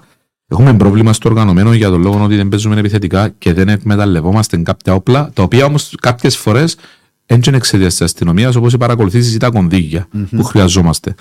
Όμως η πρώτη γραμμή χρειάζεται να ενισχυθεί και τώρα έκαναμε παραδοχή, προχτές έκαναμε παραδοχή η ηγεσία ότι έχει πρόβλημα και για μένα είναι το Α και το Ω και πρέπει να βγούμε μπροστά. Άρα το σημαντικό να παραδεχτείς το πρόβλημα για να μπορείς να το λύσεις. Χτες το έκαναμε παραδοχή. Ναι. Θέλουν να εφαρμόσουν κάποια μέτρα, να τα εφαρμόσουν και να βγουν μπροστά. Να μην είναι το πρόβλημα με το οργανωμένο. Οι πληροφορίες και η επιθετικότητα. Ναι. Εάν τα λύσουμε τώρα τα δύο, με κόσμο ποσοτικά στην πρώτη γραμμή, σας λέω ότι θα κερδίσουμε και θα μειώσουμε τα πάντα. Νίκο, τώρα, στο Μεταξά, ναι, γιατί δεν θέλω να μένει τίποτα αναπάντητο. Ναι. Στο Μεταξά, να πούμε του κόσμου ότι δεν υπήρχε πρωτόκολλο για λοιπόν τα πρόσωπα. Αυτοί που ήταν υπεύθυνοι να έκαναν το πρωτόκολλο δεν το είχαν κάνει. Υπήρχε μόνο ένα μάθημα της Αστυνομικής Ακαδημίας με απλές 3-4 ενέργειες, τις οποίες οι αστυνομικοί των καιρών τις έκαναν. Δεν υπήρχε πρωτόκολλο. Κανένας δεν ενδιαφέρθηκε να φτιάξαν πρωτόκολλο όταν έβλεπαν ότι παιδιά έχουμε ελλείποντα συνέχεια. Μετά που την επάθαμε, ήρθαμε και κάναμε ένα πρωτόκολλο με ενέργειες δεν μπορείς να φανταστείς. Θέλω να πω ότι οι αστυνομικοί ακολουθούν τις αστυνομικές διατάξεις και τον ρεαλισμό. Φτάνει να είμαστε κάτω από τεχνολογία, αλλά σε σύγχρονες μεθόδους, Χριστόφορα. Έτσι τον καιρό του 1960, τον καιρό του 1970, είτε το οργανωμένο, είτε η παραβατικότητα, είτε η εγκληματικότητα, αλλάξαν η νοοτροπία του κόσμου. Αλλάξαν η νοοτροπία του κόσμου, πολλά. Ναι. Λέμε μας εδώ ένας φίλος που λέει, όπως και στην εθνική φρουρά, έτσι και στην αστυνομία, λείπει το career path και αναγκάζει όσους έχουν φιλοδοξίες ανέλυξης να υπηρετούν σε θέσεις απαιτητικές όπου θα ξεχωρίζουν οι ικανοί. Με μια διαφορά. Ναι, μπορείς να είπατε και προχτές στους φίλους μου τους αϊκάτσιον τους άρεσε. Ναι. Ποιον πόλεμον πήγαν τελευταία φορά στο στράτο. Εν και είναι ειρωνικά που το λέω. Ναι. Σε κανένα. Κάνουν οι άνθρωποι κάθε μέρα εκπαίδευση για να είναι έτοιμοι τη φορά που να έχει η πολεμική σύραξη να τζάμε. Ναι. Στο φορά μου, εμένα η δική μου της πρώτης γραμμής είναι κάθε μέρα μες στον πόλεμο. Ναι. Σε ρεαλιστικές συνθήκες. Ναι. Είναι κάθε μέρα με τους κασικλίες, με τους χούλικα, με τους παραβάτες, με τις βιασμένα τα μωρά, με τις βιασμένες τις γυναίκες. Είναι κάθε μέρα στον πόλεμο η δική μου της πρώτης γραμμής. Κάθε μέρα σε ρεαλιστικές συνθήκες. Τόσο πολλά είμαστε κάθε μέρα, που είναι να το πω, όπως σε λες ακουστή, είναι βρίσκουμε ότι χρόνο για εκπαίδευση. Για εκπαίδευση. Είχα παράπονο που παιδιά της ΜΑΘ, που στη ΜΑΘ κάποτε πήγαιναν 2-3 φορές για εκπαίδευση στον Αγιώνα, τώρα δεν προλαβαίνουν με καθήκοντα. Δεν προλαβαίνουν. Τούτο με τη ΜΑΘ, με έναν ήταν στενός μου και φίλος στενός και σε κάποια φάση πελάτης ο Μακαρίτης, ο Κώστας ο Παπακώστας, ο οποίος ίδρυσε την. Ναι. Και μου είπε πάρα πολλές ιστορίες. Και εκείνος αλλά και ο αδερφός του, ο κύριος Ιάκωβος, ήρθε στο podcast εδώ. Ναι. Έκαναμε έναν πολύ ωραίο podcast, μιλήσαμε και για την αστυνομία.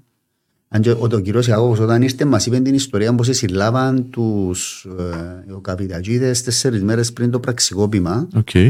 Τότε είχε γίνει το λεγόμενο εφεδρικό, δεν ξέρω αν ξέρεις τις ιστορίες. Άλλες ιστορίες. Και είχαν πάει σε ένα σπίτι παρακολούθηση.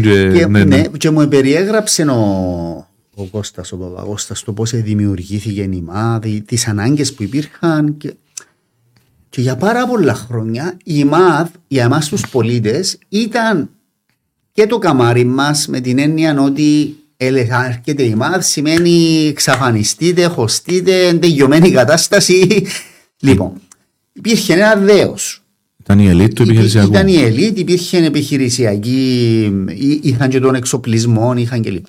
Σήμερα λαλής έρχεται η ΜΑΔ και δεν συγκινείται κανένας. Δηλαδή και πρακτικά δεν γίνεται κάτι αν έρθει η ΜΑΔ. Είναι όπως παγιά που υπήρχε και επί πραγματικού εδάφους αποτελεσματικότητα του σώματος. Για ποιο λόγο εξασθένησε, για ποιο λόγο έχουμε τούτη την κατάσταση. Όταν άφησες κόσμο να υπηρετά στη ΜΑΔ, όταν τους φορτώνεις συνεχεία καθήκοντα, όταν δεν τους στηρίζεις, όχι μόνο τη ΜΑΔ, και η ΜΑΔ είναι μέρος της πρώτης γραμμής της αστυνομίας. Ναι.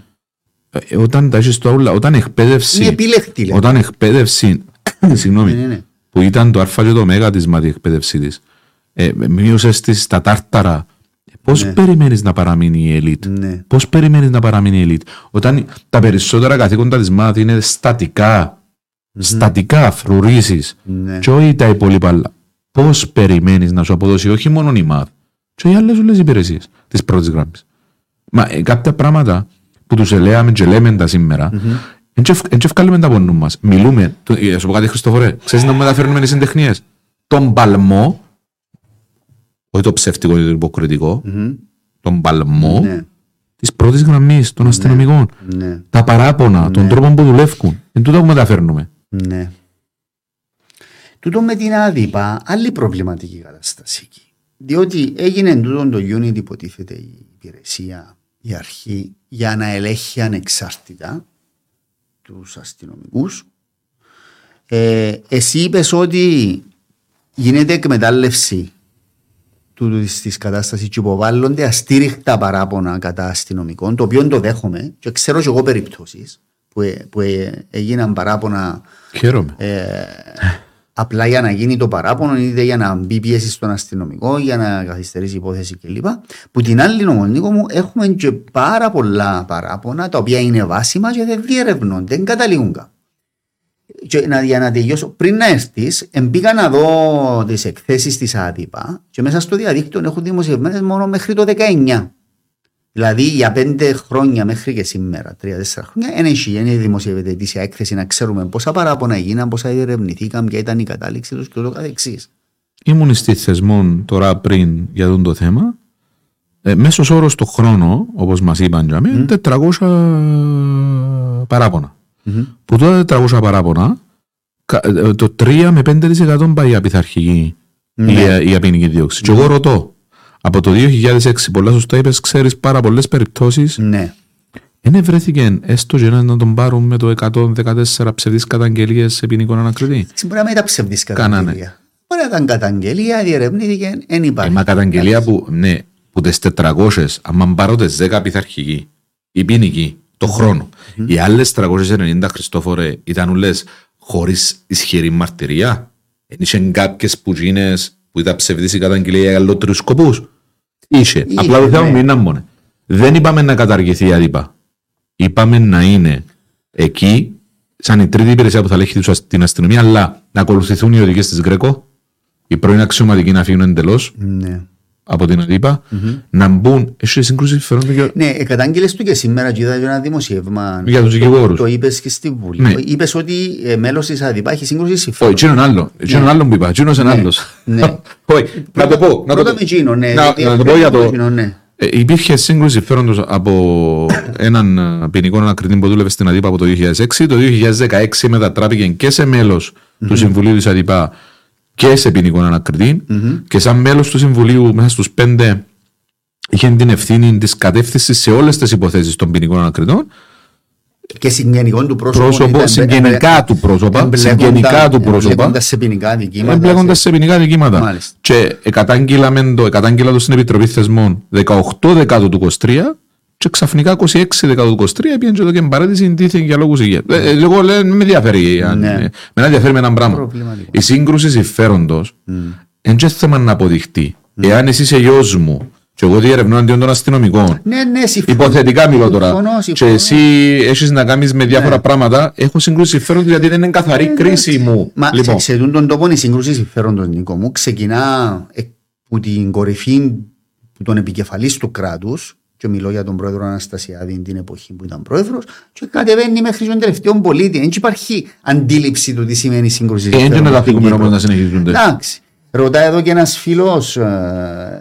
Μια ερώτηση, θα προσλάβουν 500 άτομα λέει, αλλά πόσοι από αυτούς είναι ειδικοί αστυνομικοί, 2 ΣΕΑ, 3 κανονικοί αστυνομικοί. ΣΕΑ τι είναι? Εν τω είπα προηγουμένως, οι συμβασιούχοι. Από τους 500 θεωρώ ότι 150 θα είναι αστυνομικοί. Οι άλλοι 100 θα είναι συμβασιούχοι που ήδη έχουν τώρα 22 του Δεκέμβρη, νομίζω έχουν προσληφθεί 100. Ναι. Και οι άλλοι θα είναι ειδικοί αστυνομικοί. Από την ημέρα της πρόσληψης μέχρι ένα στελέχον να είναι υπηρεσιακά έτοιμο, πόσα χρόνια είναι θέλει?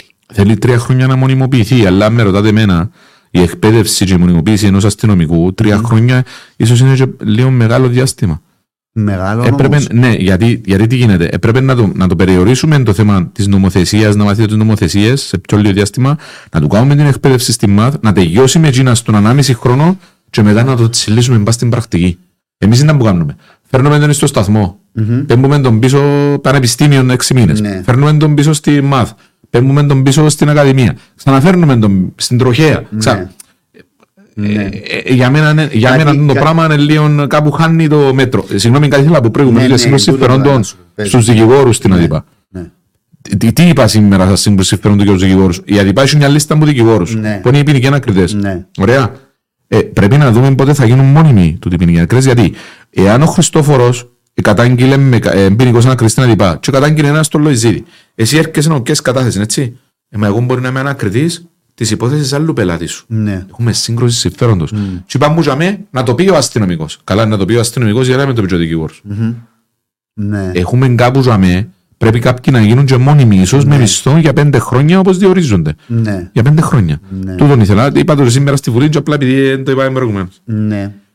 Εντάξει, και οι πειθαρχικές που γίνονται στην αστυνομία, είχα και παγιά εμπειρία εγώ επαγγελματικά που εκπροσώπησα αστυνομικών που ήταν σε πειθαρχική υπόθεση της αστυνομίας και για μένα είναι προβληματικές. Προβληματικές γιατί είναι προβληματικές. Οι κανονισμοί θέλουν αλλαγή. Είναι μόνο οι κανονισμοί.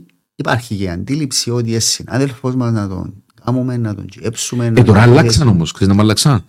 Τώρα έκαναν το για πειθαρχικά δικαιώματα σοβαρά ή διαφθοράς, και τα σοβαρά λέει αποφασίζει ο αρχηγός, θα δικάζεσαι από τριμελής επιτροπή, η οποία είναι ένας ανώτερος αξιωματικός και 2 λειτουργίες νομικής υπηρεσίας. Και για τα υπόλοιπα να δικάζεσαι από μονομελές αξιωματικό. Αλλά το θέμα είναι να μπώνε. Πρέπει να αλλάξουν οι πειθαρχηγονισμοί, γιατί οι ποινές είναι όπως έβρω που με έβρεις. Αν κάνω, ξέρω εγώ, έναν πειθαρχηγό αδίκημα, εσύ δεν έχει καθορισμένη ποινή. Δεν έχει καθορισμένη ποινή. Έχει 5 διαφορετικές. Αλλά για κάθε πειθαρχηγό αδίκημα πρέπει να έχει την ποινή του. Την καθορισμένη, όπως έχουν τα ποινικά δικήματα. Θέλει αλλαγή και για μέ. Νίκο, ο ρόλος της ΚΙΠ στο επίπεδο της συλλογής πληροφοριών για το έγκλημα ποιος είναι? Ασχολείται η ΚΙΠ ή είναι μόνο για άλλα ζητήματα? Αν ξέρεις. Εξ όσων γνωρίζω, ας με διαψεύσει οποιοσδήποτε, εξ όσων γνωρίζω όχι μόνο ασχολείται, είναι ένας από τους τομείς που πρέπει να ασχολείται. Διότι εγώ έχω μιλήσει με υψηλά ισταμένους στην ΚΙΠ και η εντύπωση που έχω είναι ότι καταρχάς υπάρχει έναν ηθικό, ότι δεν ξέρω αν ισχύει, αλλά πιστεύω ισχύει ότι τα τελευταία χρόνια οργανώθηκε και σε επίπεδο υποδομών κλπ. Αλλά δεν ασχολείται με το οργανωμένο έγκλημα. Δεν ασχολείται δηλαδή να μαζεύει πληροφορίες, να έχει πυρήνες, να έχει καταστάσεις και να τροφοδοτεί τα άλλα κλιμάκια. 3 κεφάλαια εκεί. Το πρώτο είναι εξωτερική ασφάλεια. Το δεύτερο είναι εσωτερική ασφάλεια που εμπλέκεται το έγκλημα. Και το τρίτο κεφάλαιο είναι ο πρόεδρος. Ναι. Οι διάφορες δραστηριότητες του πρόεδρου. Το 3 είναι εκεί. Εξωτερική ασφάλεια, εσωτερική. Εάν είναι εσωτερική ασφάλεια, έχουν να κάνουν με το έγκλημα? Έχουν να κάνουν. Κάνουν εντύπωση είναι με αν επιπιάσεις την αντίδραση να μην την πιάσεις τον παλμό ότι δεν έχουν να κάνουν με το έγκλημα. Εσωτερική ασφάλεια, τι έχουμε χωριστεί ότι η αστυνομία σίγουρα έχει τον πρώτο λόγο και έπρεπε να δουλεύει καθημερινά πάνω στο οργανωμένο, αλλά η κεντρική υπηρεσία πληροφοριών έχει τον τομέα της που ασχολείται με το έγκλημα. Έχει ειδικό τομέα που ασχολείται με το έγκλημα με εσωτερική ασφάλεια. Να μην τα.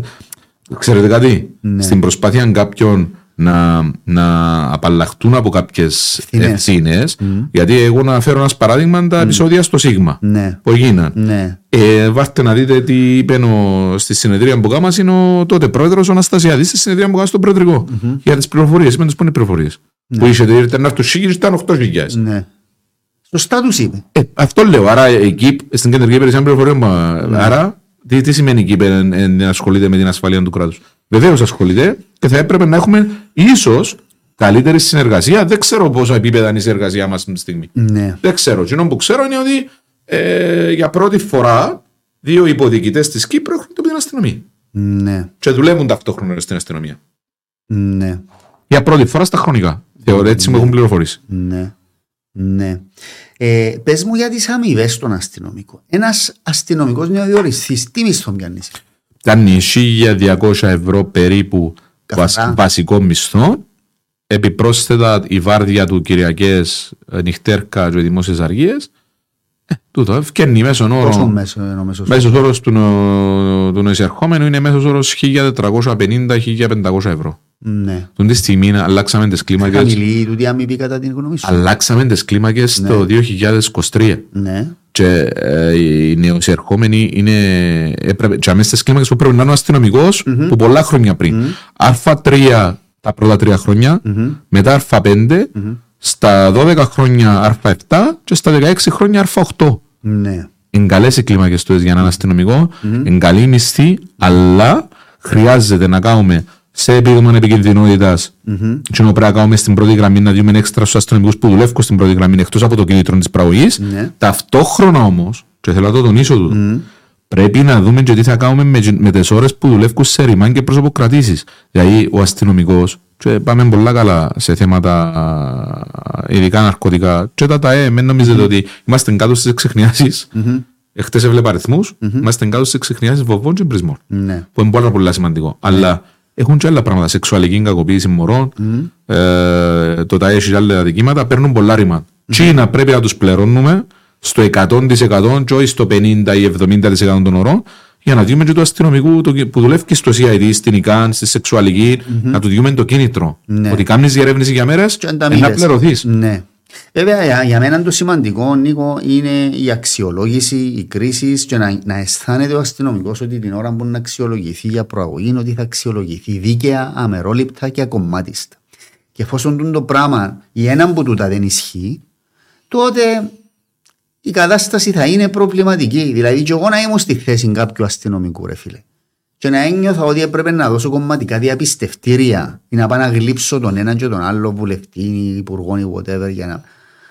Θα ασχολούμουν καθόλου. Και όχι μόνο δεν θα ασχολήσω, ήταν να κοιτάξεις πώς να πάεις να γύρεις κάπου για να μην σε ενοχλά κανένας, να μην έχεις τσάν να μπερτέψεις πάλι. Ακριβώς. Αλλά το κίνητρο στις προαγωγές πρέπει να δοθεί από την αλλαγή των κανονισμών.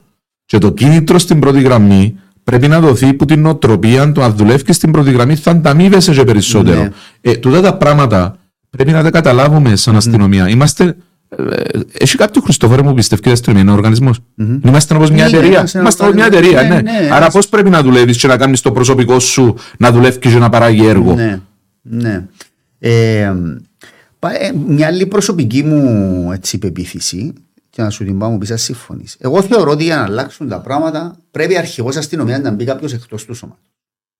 Πρέπει να βρεθεί γιατί λέω εκτός του σώματος. Για να δώσει μια νέα ματιά, μια νέα όθηση στα πράγματα. Και μόνο ένας που δεν είναι που τα γρανάζια, που τις καταστάσεις. Διότι να σου πω, συνέβηκε και το εξής παλαιότερα. Είδαμε διορισμών αρχηγών οι οποίοι απειδήσαν, ήταν μια υπέρβαση ας πούμε στην καριέρα του. Άρα είχες αξιωματικούς, είχες ηγεσία η οποία τη μια μέρα ήταν υπό τους ο αρχηγός και την άλλη έγινε αρχηγός. Τούτο δημιουργεί μια στρέβλωση. Ενώ αν φέρεις κάποιον εξωαστυνομικό, απ' έξω δηλαδή, ο οποίος δεν θα έχει εξαρτήσεις, δεν θα χρωστά τίποτε σε κανένα. Ρίσκο όμως. Έχει ένα ρίσκο. Όχι μεγάλο ρίσκο. Ξέρεις ποιο είναι το ρίσκο? Ποιο είναι το ρίσκο? Ότι μπορεί να τον ηθικιανεύκουν όλοι. Δηλαδή να χειραγωγείται. Όσον καλός δικηγόρος και να είσαι, ή νομικός και να είσαι, ή ό,τι θέλει ας είσαι, αν έρθεις να αναλάβεις την καυτή καρέκλα της αστυνομίας, δεν μπορείς να ξέρεις τι σημαίνει αστυνομία εντός και έχεις πρόβλημα. Και αν το δεις που την ιστορία μόνο ο Ανδρέας ο Αγγελίδης νομίζω είχε διοριστεί, ο οποίος ήταν και στην νομική υπηρεσία, ήταν της Αγγελίας. Πάρα πολλά δύσκολο, τρομερό ρίσκο. Τρομερότατο ρίσκο και είναι η προσωπική μου άποψη, έτσι. Μπορεί για να μην. Είναι η προσωπική μου άποψη. Γιατί εάν έρθει κάποιος που εξωτερικά και μπει επικεφαλής, είναι τρομερό το ρίσκο. Πρόεδρος προσπάθησε πάντως τελευταίως. Μα ποιος να αναλάβει την καυτή καρέκλα? Έκαμε κρούσεις σε συναδέλφους μου οι οποίοι δεν είναι. Δεν το ξέρω, αλλά ποιος να αναλάβει την καυτή καρέκλα? Ποιος να αναλάβει τέτοια καρέκλα? Ποιος να αναλάβει έτσι καρέκλα με το οικοδόμημα να βρίσκεται σε μια θέση σήμερα πάρα πολύ δύσκολη. Πάρα πολλά δύσκολη. Και πρέπει να ανακάψουμε. Εντιαμέ, μπροστά μου να ανακάψουμε. Να ανακάψουμε. Ναι. Εντάξει. Πρέπει να δουλέψουμε. Για να δουλέψουμε. Να σου πω κάτι έτσι κλείνοντας, διότι πρέπει να σε αποδεσμεύσω.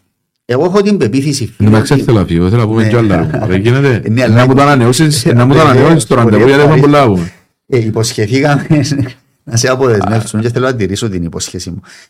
Έχω την άποψη λοιπόν ότι σε μια χώρα, σε μια οργανωμένη χώρα δυτικού τύπου όπως είμαστε εμείς, το κράτος έχει απεριόριστη δύναμη. Δηλαδή εκεί που θέλει το κράτος να επιβληθεί, δεν μπορεί όποιος θέλει σας είσαι, ό,τι θέλει σας είσαι.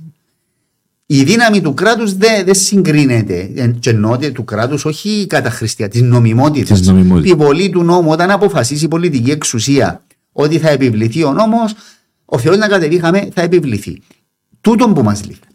Πριν λίγο δεν είπαμε για το οργανωμένο έγκλημα ότι πρέπει να βγούμε μπροστά. Εν τούτον ακριβώς που εννοώ. Με το πλωστάσιο των νομοθεσιών που έχουμε, με το πλωστάσιο ότι εμείς σαν αστυνομία είμαστε υπεύθυνοι για τη δημοσιοτάξη και κανένας βάσει του νόμου. Με νομοθεσίες και νόμιμων τρόπων, έτσι. Μπορούμε να επιβληθούμε, να επιβάλλουμε την τάξη και όχι μόνο τούτο, Χριστόφορε μου. Θα παίξουμε ρόλο, και το λέω και το νιώθω, θα παίξουμε ρόλο στην Κυπριακή Δημοκρατία, στη διαφθορά και οπουδήποτε αλλού. Θα παίξουμε τον ρόλο μας. Και έχουμε ρόλο, και θα ανοίξω ένα μεγάλο θέμα πριν να κλείσουμε. Μπορεί να με σου αρέσει. Αρχή κατά της διαφθοράς, Επιτροπή Διοντολογίας για το ποδόσφαιρο, έχουν ανακριτικές εξουσίες? Όχι. Είναι που κάνουν, αντικαθιστούν την αστυνομία. Αντικαθιστούν την αστυνομία. Αν ήβραμε τρόπο να αφαιρέσουμε από την αστυνομία κάποια πράγματα και να τα βάλουμε από εκεί. Εκεί έχει. Και το παράδοξο, Η ΑΔΙΠΑ έχει ανακριτικές εξουσίες που εμπάσχουν στους αστυνομικούς. Η μοναδική υπηρεσία που έχει ανακριτικές εξουσίες. Η ΑΔΙΠΑ, η αρχή διερεύνησης, η μοναδική ανεξάρτητη υπηρεσία που έχει ανακριτικές εξουσίες. Εντάξει, με ποινικούς ανακριτές. Βεβαίως. Γιατί όμως έκαναμε την αρχή της διαφθοράς? Γιατί γίνεται η Επιτροπή Δεοντολογίας? Έκαναμε τα δούδα για ποιον λόγο? Αντικαθιστούμε την αστυνομία, Χριστόφορε. Τούτον έκαναμε. Και δεν αντικαθιστήσαμε την. Αφού δεν έχουν ανακριτικές εξουσίες. Μεγάλο κεφάλαιο. Αλλά εδώ που φαίνεται ότι δεν έχουν εμπιστοσύνη της αστυνομίας. Εντάξει, εγώ έτσι κλείνοντας, βέβαια, μας πληροφορεί ο Γιάννης εδώ ότι στη Λεμεσόν μπήκαν οπαδοί στα γήπεδα, ανταλλάσσουν φωτοβολίδες, είναι λυπηρή η κατάσταση. Εγώ πιστεύω ότι έχουμε εξαιρετικά στελέχη. Πιστεύω ότι αν αφαιθεί η αστυνομία με σωστή ηγεσία και μακριά από τα κόμματα, ότι μπορεί να ανακαμψεί και μπορεί να παίξει τον ρόλο της. Αλλά από την άλλη πιστεύω ότι η σημερινή κατάσταση είναι εξαιρετικά προβληματική. Και το έγραψα κιόλας με παραδείγματα και θα χειροτερέψει. Να πω και εγώ κάτι, Χριστόφορο, μου επιτρέπεις, καταληκτικά, να πω ότι η αστυνομία έχει τρομερή ικανότητα. Δεν είναι λόγω ανικανότητας που είμαστε σήμερα σε αυτό το σημείο. Έχουμε τρομερές δυνατότητες. Πρέπει να μας στηρίξουν, πρέπει να βρουν τις λύσεις αυτοί που έχουν την εξουσία να βρουν τις λύσεις. Αλλιώς τα χειρότερα έπονται. Είναι πολιτική θέληση που χρειάζεται. Εγώ με έναν τούτον εντός συμπεράσματος. Και πολιτική θέληση και η φυσική μας ηγεσία, όλοι μαζί πρέπει να δώσουμε τα πάντα για να αλλάξουμε ουσιαστικά και όχι μόνο την εικόνα. Λοιπόν, Νίκο μου, να σε ευχαριστήσω. Εγώ σε ευχαριστώ. Επέρασε η ώρα, σου είπα 2 ώρες και μου είπες πώς θα περάσουν. Ήδη επέρασε 1 ώρα. Κάνουμε 4 ώρες εκπομπή, έτσι. Λοιπόν, δώσουμε ένα λεπτό να κλείσουμε. Βεβαίως, να ευχαριστήσω τους φίλους που έχουν παρακολουθήσει, που έχουν στείλει ερωτήσεις. Να πω ότι θα αναρτηθεί αύριο και το όντιο. Μπορείτε να παρακολουθήσετε το επεισόδιο στη συνέχεια μετά, σε όλα τα κανάλια. Και θα τα πούμε ξανά με έναν πολύ ενδιαφέρον θέμα την ερχόμενη εβδομάδα. Καλό βράδυ σε όλους. Γεια σας.